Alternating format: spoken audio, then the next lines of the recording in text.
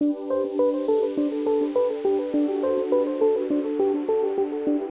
hello, my name is Dr. Ardelle Piper. I am an obstetrician gynecologist from Ottawa, Ontario, and I am presenting to you today some of the talks that were at the Menopause Society meeting in Philadelphia this year in 2023. Personally, I specialize in menopause medicine, so it was great to be able to attend the meeting virtually. These two presentations today focused on cognitive health in women. And so we actually created a bit of a mashup of these two together because they do have overlapping themes with regards to women's cognitive health. So these are the speaker acknowledgements for the two presentations that I am summarizing today. We do understand that Alzheimer's disease eventually happens after an accumulation of amyloid and tau over years. And this seems to precede the actual neurodegeneration. And so a lot of the focus these days on research is about how the amyloid and tau accumulation can be decreased with the hopes then that it will reduce the later incidence of Alzheimer's disease. It is also acknowledged that Alzheimer's disease is diagnosed more frequently in women, and the decline is unfortunately faster in women. Some of this might be because our current cognitive tests for diagnosis do not really accommodate for the fact that women at baseline tend to excel in verbal memory compared to men.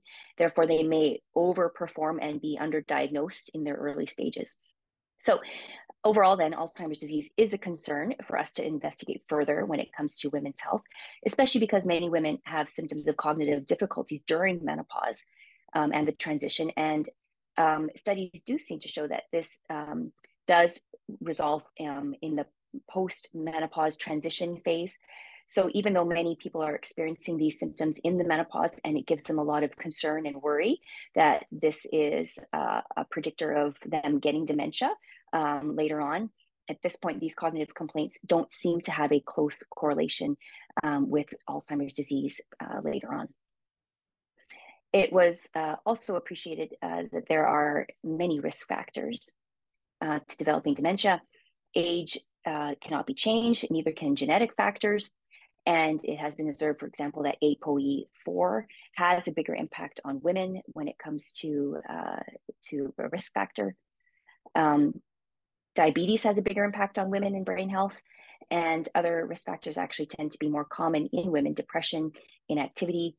And so then this raises the question, how much is menopause truly a risk factor in the fact that it really can't be modified? It is important then to note that these risk factors do have different incidence between the sexes. For example, the ApoE4 allele may be associated with 4 times the risk compared to men when women carry this allele. Before age 70, as we've mentioned before, women do have better cognitive performance than men.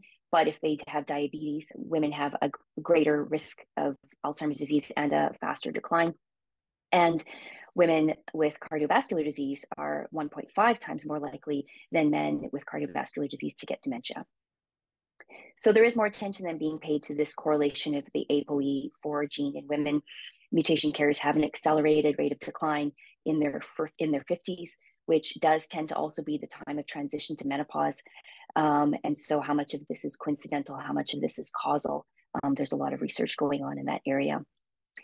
Beyond the ApoE4 mutations, it also is important to note that in the rest of the population, there are modifiable risk factors, and they did list the 12 top ones right here. Comorbidities and lifestyle are significant.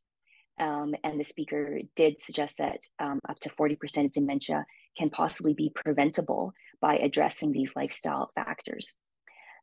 This slide does show the modifiable risk factors for Alzheimer's disease and the estimated percent of cases that they may account for. This is for men and women together. So when you look at this also from an age perspective, it was appreciated that at different crucial points in life, different risk factors may have an impact.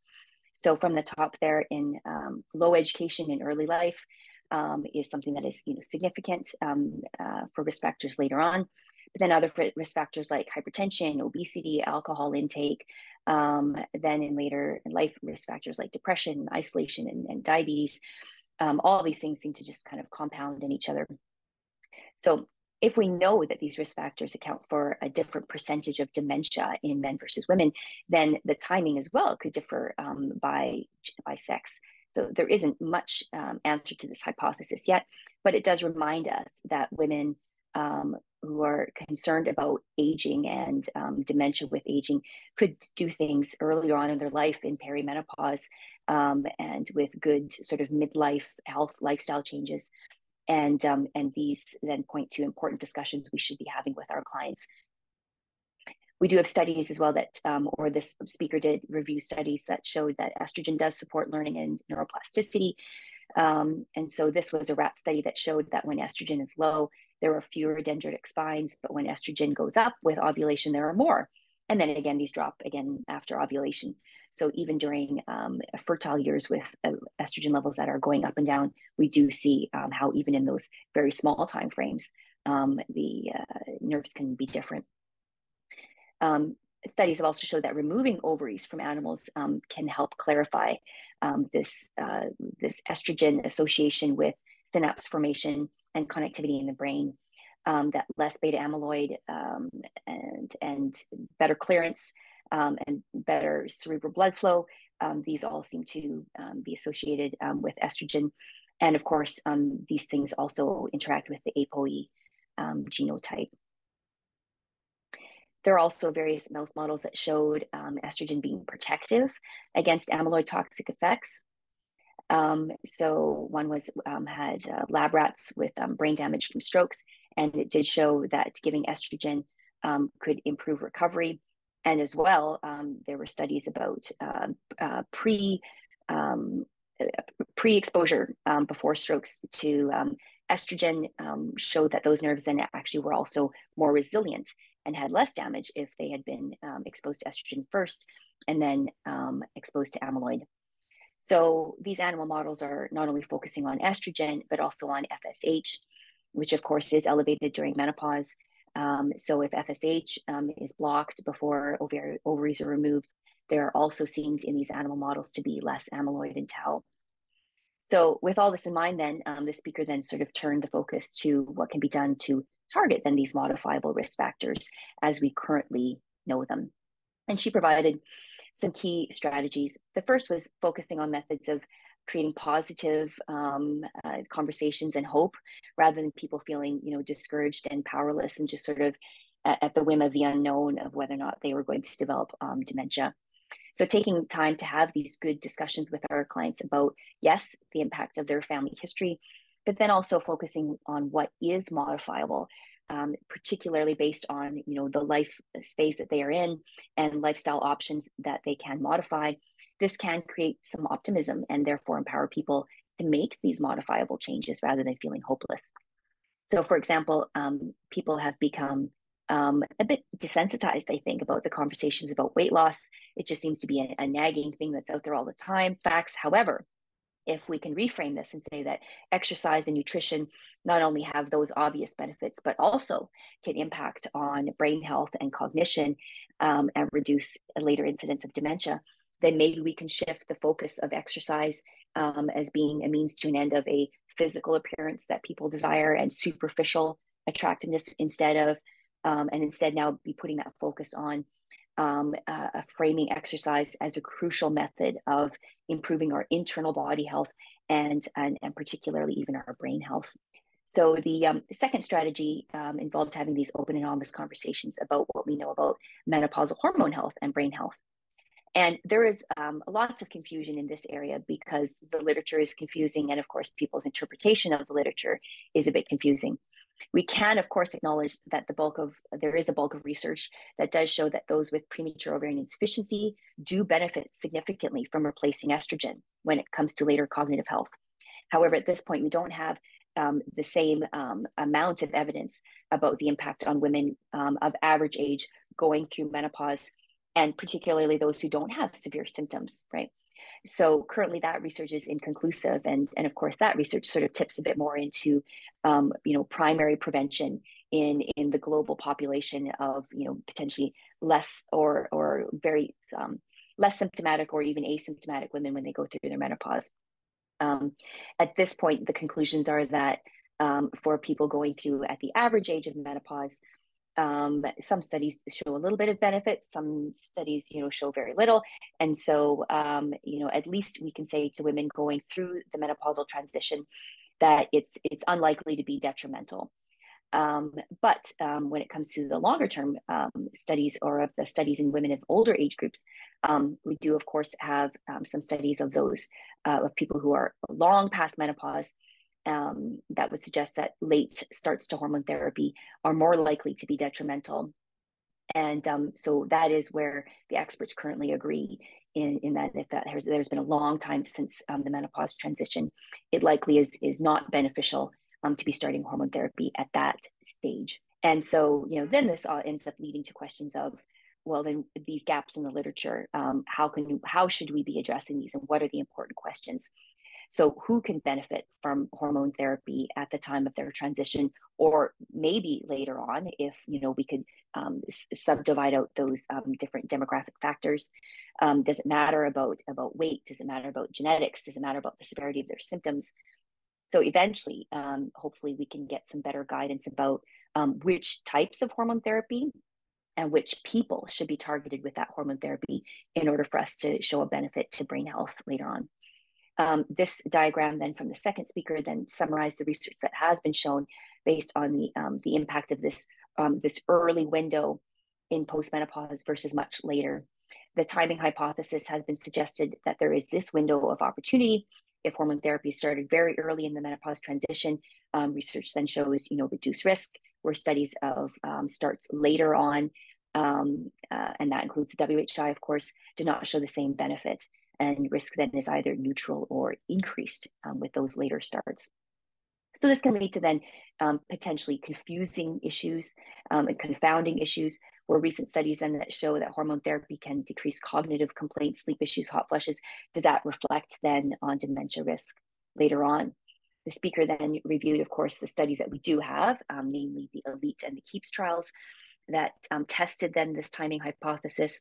In the ELITE trial, early starts to hormone therapy showed less atherosclerosis, but not necessarily cognitive effects. The KEEPS trial, however, showed that early starts to hormone therapy did not slow atherosclerosis or change cognitive markers by the end of that study. So the question then, for the most part, is that most of these research studies have simply been too short to pick up changes in long-term outcomes. So the speaker did appropriately point out then that it makes a difference to acknowledge then the demographics as well in represented in these different studies, the age groups of clients. And in the later group, then the dementia incidence is already, potentially slowly increasing in the general public. The WHI was powered to measure dementia incidence in that cohort of the 65 to 79-year-olds. So we really shouldn't be using the results from that study to generalize to other age groups and younger demographics. So when we take a closer look then from that lens, the KEEP study then did use a younger age group compared to the WHI. None of them had prior cardiovascular disease events. They were treated for 2 years with oral conjugated equine estrogen versus transdermal estrogen, and they all did have the micronized progesterone. We can appreciate, of course, that dementia takes decades to develop. And so the pathological phase, though, does precede the observable cognitive decline with gradual changes in the brain leading to pathologies. And after there is a threshold, the cognitive function then starts to decline and people enter sort of a mild cognitive impairment phase. So having an opportunity to look back at pathological development with imaging biomarkers at early stages, decades before clinical dementia develops, that is quite helpful. So the KEEPS neuroimaging study, biomarker study, did then observe, that for 7 years and then after follow-up of hormone therapy later on. This shows the design with MRIs and cognitive tests from baseline and through 84 months after starting hormone therapy. The MRI results were looking at white matter and hyperintensities, showing that they are a marker for small vessel disease in the brain. And in KEEPS, there was a significant increase in conjugated equine estrogen versus placebo, where in transdermal estrogen, the group did not reach statistical significance. Additionally, women with greater activated platelets at baseline seem to have an increased white matter hyperintensities, more so than women who had less of this these microvesicles. So the conclusion then was that the thrombogenic properties of oral conjugated equine estrogen may be responsible then for that accelerated increase that we did see, that are then these white matter hyperintensities. Comparing the conjugated equine estrogen to the transdermal estradiol, there was no difference though in actual cortex volume compared between the groups. So that did not seem to be a difference then between the oral and the transdermal group. Therefore, the conclusion then from KEEPS was summarized as being no long-term benefits from hormone therapy in women who had good cardiovascular health, but in women who already had some cardiovascular or microvascular disease, then there's a different baseline risk. So, that helps to give us, context when we are giving our clients that information, that, again, women who are already practicing healthy lifestyles, who have less of these risk factors at baseline, we don't have, and it might take a longer time and much larger studies, maybe even almost to the point of being impossible, to really be able to quantify any benefit of hormone therapy in those people who have very few for risks at baseline. So then returning then to that conversation of, those 4 different methods of encouraging our clients with strategies to support healthy aging. Remember those, first 2 were building that positive framework and then educating about what we do know and what we do not know. After that conversation, then it's important, and in the 3rd point of 4, to ask about barriers. So flipping the script then from clients feeling anxious because of the unknown that they are not in control. Instead, to really change that conversation about the impact of things that we can change and what things in our lives are keeping us from instituting these changes. This can change the conversation overall dramatically. So talking about how to really practically reduce stressors in our lives, how to improve sleep quality, addressing depression, and these are all very important. And acknowledging people's financial situation, that's what the dollars is referring to, realizing that finances can be a barrier often to instituting these lifestyle changes, and then overall counseling people with strategies that do not require hefty finances. The final point here was challenging that culture of mis and disinformation out there. If we don't ask though about these barriers, stress, sleep, depression, finances, and the influence of misinformation, then we potentially are missing the opportunity to really help women make these lifestyle changes. The 4th strategy then was this concept of progressive change. And this can be very amenable then to handouts because, again, these are all time-consuming conversations. So creating and sharing resources with clients that is specific to where they are currently starting from is more likely to then achieve results that are sustainable with time. So if clients, for example, start off from being quite sedentary at baseline, coaching them with, first very small movements in the right direction, making small and sustainable changes to diet, to be slightly reducing processed foods, to be, slightly consuming less alcohol, to be, challenging themselves on levels that are sustainable.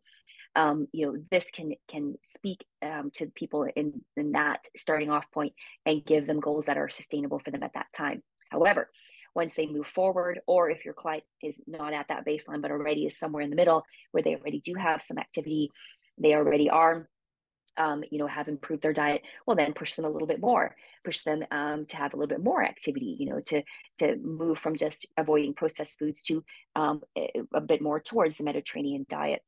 If they've already reduced their alcohol a little bit, encourage them to reduce a little bit more. And then of course, once you get into the groups of people who are already instituting a lot of those changes, again, tailoring that advice. So the overall, message is doing something is better than nothing. And if you're starting at menopause, finally instituting some of these lifestyle changes, you still have decades to benefit from that. And so it's never too late to change our lifestyles, to drinking less, to moving more, to changing our patterns with processed foods, to picking up a new hobby and learning something new. It's never the wrong time to institute these changes. So then overall, the take home messages are that women are at risk of having more cognitive decline and aging, but many of these risks are modifiable. So let's have hope. Menopause does play a role, but again, since it is a sort of a non-modifiable risk factor, it is still unclear at this point about the impact of menopausal hormone therapy on all comers when it comes to dementia. But likely in higher risk groups, we're going to see that research being a little bit more clear, hopefully in the near future. And so then, of course, the strategies then that we can use with our clients to support their cognitive aging, framing the problem, providing solutions, education, proper education about hormone replacement therapy, asking about barriers, and overall, sharing guidelines and good handouts for people. So overall, then I did find it was interesting that this was, I think, a bit more of a focus this year than in other menopause meetings. We do know, of course, that brain health and long-term risk reduction is being studied, and we don't know all the answers yet. We do have to continue using the animal models. And what we're finding then at this point from the basic research doesn't change the truth that menopause symptoms should be treated with hormone therapy, if possible, if not contraindicated, regardless of whether or not we have definitive long-term prevention data at this time.